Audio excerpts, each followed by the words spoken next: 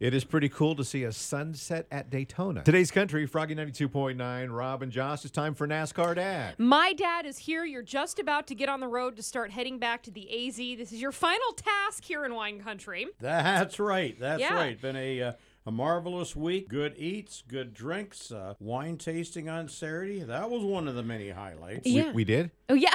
Actually, you know what? I will say it was on Friday because I want the staff who were at the winery to know Clos du Bois with Sierra. She was a lovely girl. Sierra was at Trioni. Don't mess that up. Okay, hold on.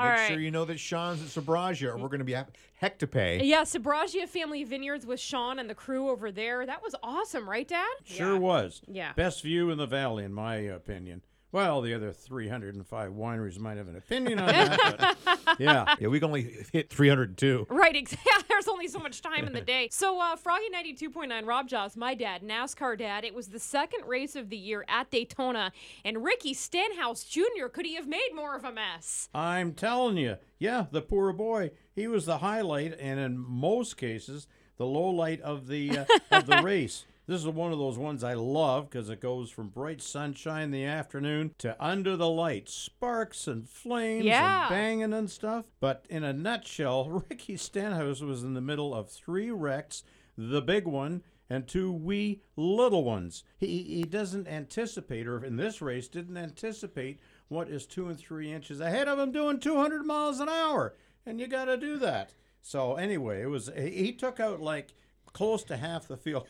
One wreck took out all the Penske cars. 1, 2, 3. He was like a bull in a china shop. Is there was it just racing, Dad, or had he lost his mind? Oh no, I don't think he lost his mind. He was just in his own 200 mile an hour speed cocoon, and as I say, didn't anticipate what would be the outcome of some of his moves. But Danica's old boyfriend, maybe that's why she dumped him.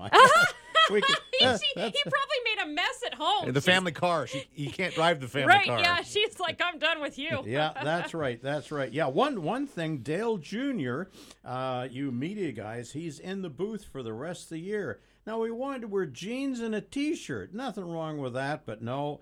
The big boys upstairs said, no, shirt and tie, but he adds a relaxed but behind-the-wheel perspective to the NASCAR report. So I love it that he's in front of the mic, and just like me. Rob, I like how he looks in a suit and tie. And your dad always wears a suit and tie, too, when he does the NASCAR Yes, report, he does, too. It's just great. You guys are also NASCAR officials. Tell my dad to do that. That's right. In fact, I got to do up the top button. I'm starting to choke here. So anyway, to the end of the race here, it goes into overtime. And good God, it's not Kyle Busch. It's not Kevin Harvick. And, of course, it wasn't the Penske cars because they're in a body shop somewhere.